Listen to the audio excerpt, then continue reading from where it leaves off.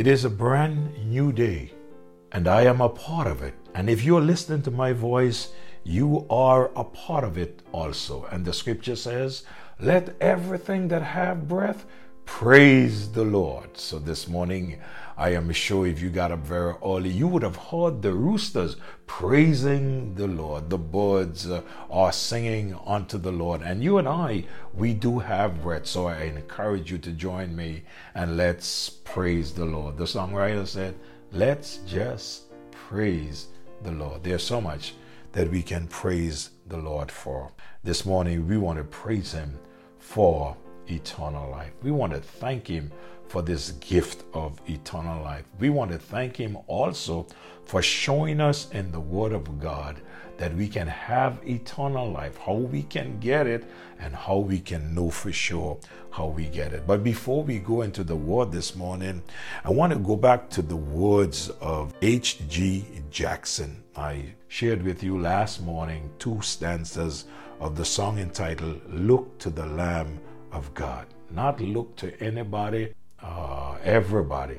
He says who to look to, and the person to look to is to look to the Lamb of God. In verse 3 and in verse 4, he says, are you aweary?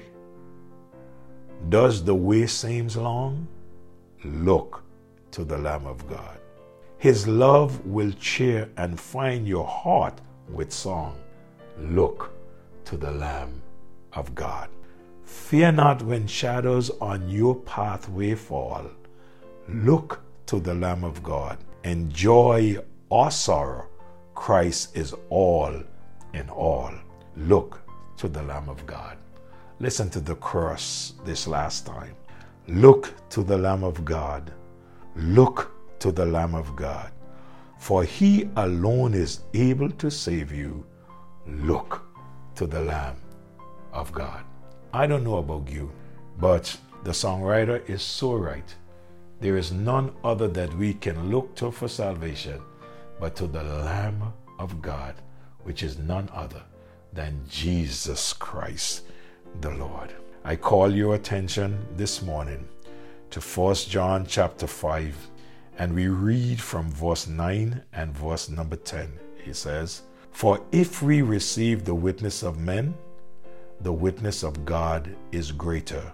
For this is the witness of God which He had testified of His Son.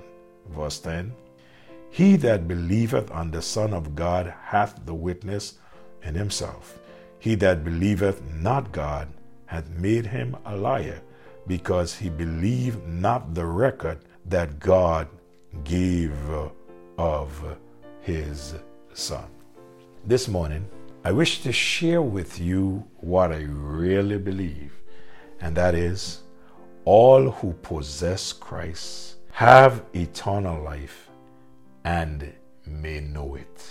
Not only that you hope to be saved, no, if you possess Christ, you have eternal life, and you can know for sure that you have eternal life. Verse 9 and 10 tells us that we may know we have eternal life, number 1, because of the outer witness of the Word, and number 2, the inner witness of the Holy Spirit.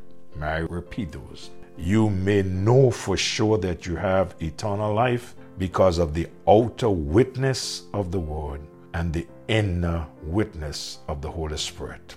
Permit me to read for you from Romans chapter 8, verse number 15 and verse 16.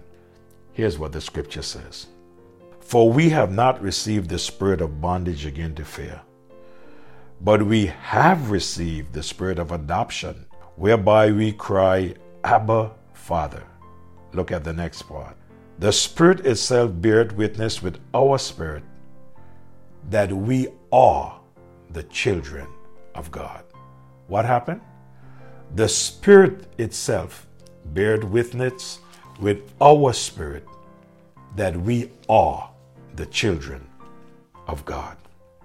Yes, all who possess Christ have eternal life and may know for sure that we have eternal life. In the book of Galatians, in chapter 4 and in verse number 6, the Bible says, "And because ye are sons, God hath sent forth the Spirit of his Son into our hearts, crying, Abba, Father." For a good illustration of this, let's read the account of the woman with the issue of blood who came to Jesus and received healing. It is found in Mark's Gospel, chapter 25, verse 25 to 34. Here's what the scripture says. "And a certain woman which hath an issue of blood 12 years, and had suffered many things of many physicians, and had spent all that she had, and was nothing better, but rather worse. When she had heard of Jesus, came in the press behind him, and touched his garment. For she said, If I may touch but his clothes, I shall be whole. And straightway the fountain of her blood was dried up, and she felt it in her body that she was healed of that plague. And Jesus, immediately knowing in himself that virtue had gone out of him, turned him about in the press and said, Who touched my clothes? And his disciples said unto him, Thou seest the multitude thronging thee, and sayest thou, Who touched me? And he looked around about to see her that had done this thing. But the woman, fearing and trembling, knowing what was done in her, came and fell down before him and told him all the truth. And he said unto her, Daughter, thy faith hath made thee whole. Go in peace and be whole of thy plague. After she touched the Savior in simple faith, two things happened. Bear in mind that she had this situation for such a long time. She had gone to just about every doctor, no doubt, she heard of. And instead of getting better, she was getting poorer and getting worse. But she just simply touched the hem of the garment of Christ. And in verse number 29, two things happened. First, straightway the fountain of her blood was dried up, and she felt it in her body that she was healed of the plague. It didn't matter what anybody else would say to her. She knew that this bleeding that she had for 12 years had ceased because she felt it in her body. All who possess Christ have eternal life and may know it. If someone would have said to her, You are not healed, she would have said, You don't know what you are talking about, because she experienced the healing. And then secondly, something else happened. The second thing gave her absolute assurance that she had been healed. That was the word of God. Look at verse number 34. He said unto her, Daughter, thy faith had made thee whole. Go in peace and be whole of thy plague. So she knew she was healed because Christ said so, and because she had the witness within. If you get some time, you go and read John chapter 9, verse 1 down to verse number 30, and there you would see someone that you cannot fool. One who had the witness in himself, and one who was told by Christ he was healed. But in closing this morning, let's look carefully at 1 John chapter 5, verse 12 and verse number 13. And let's bring this point home with all who possess Christ have eternal life and may know it. 1 John chapter 5, verse number 12 and verse number 13. Take your time and listen to this verse as I read it for you this morning. Verse 12. He that hath the Son hath life, and he that hath not the Son of God hath not life. Now listen to verse number 13.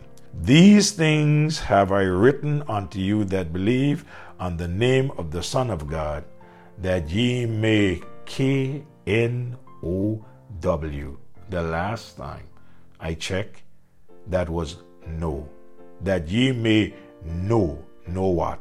That ye have eternal life, and that ye may believe on the name of the Son of God. It is clear that God wants us to know that you either have or have not eternal life. Now, anyone who have witnessed or received him and trusted him as Lord and Savior have eternal life. My question, do you know this as a fact of life? Possessing Christ produces eternal life. And when you have eternal life, you can know it for sure. Our Father, I bow my head this day to thank you for eternal life. And then, Lord, for the knowledge of knowing that one can have eternal life. And then, Lord, the peace that you give to those of us who have eternal life. And for those who have eternal life and do not know it, Lord, I trust that your word would comfort their hearts today and they would go back and read it for themselves and accept your word. And for those who do not have eternal life, may they trust you before it is eternally too late. Bless each one. Give us all a good day. In Jesus' name I pray. Amen.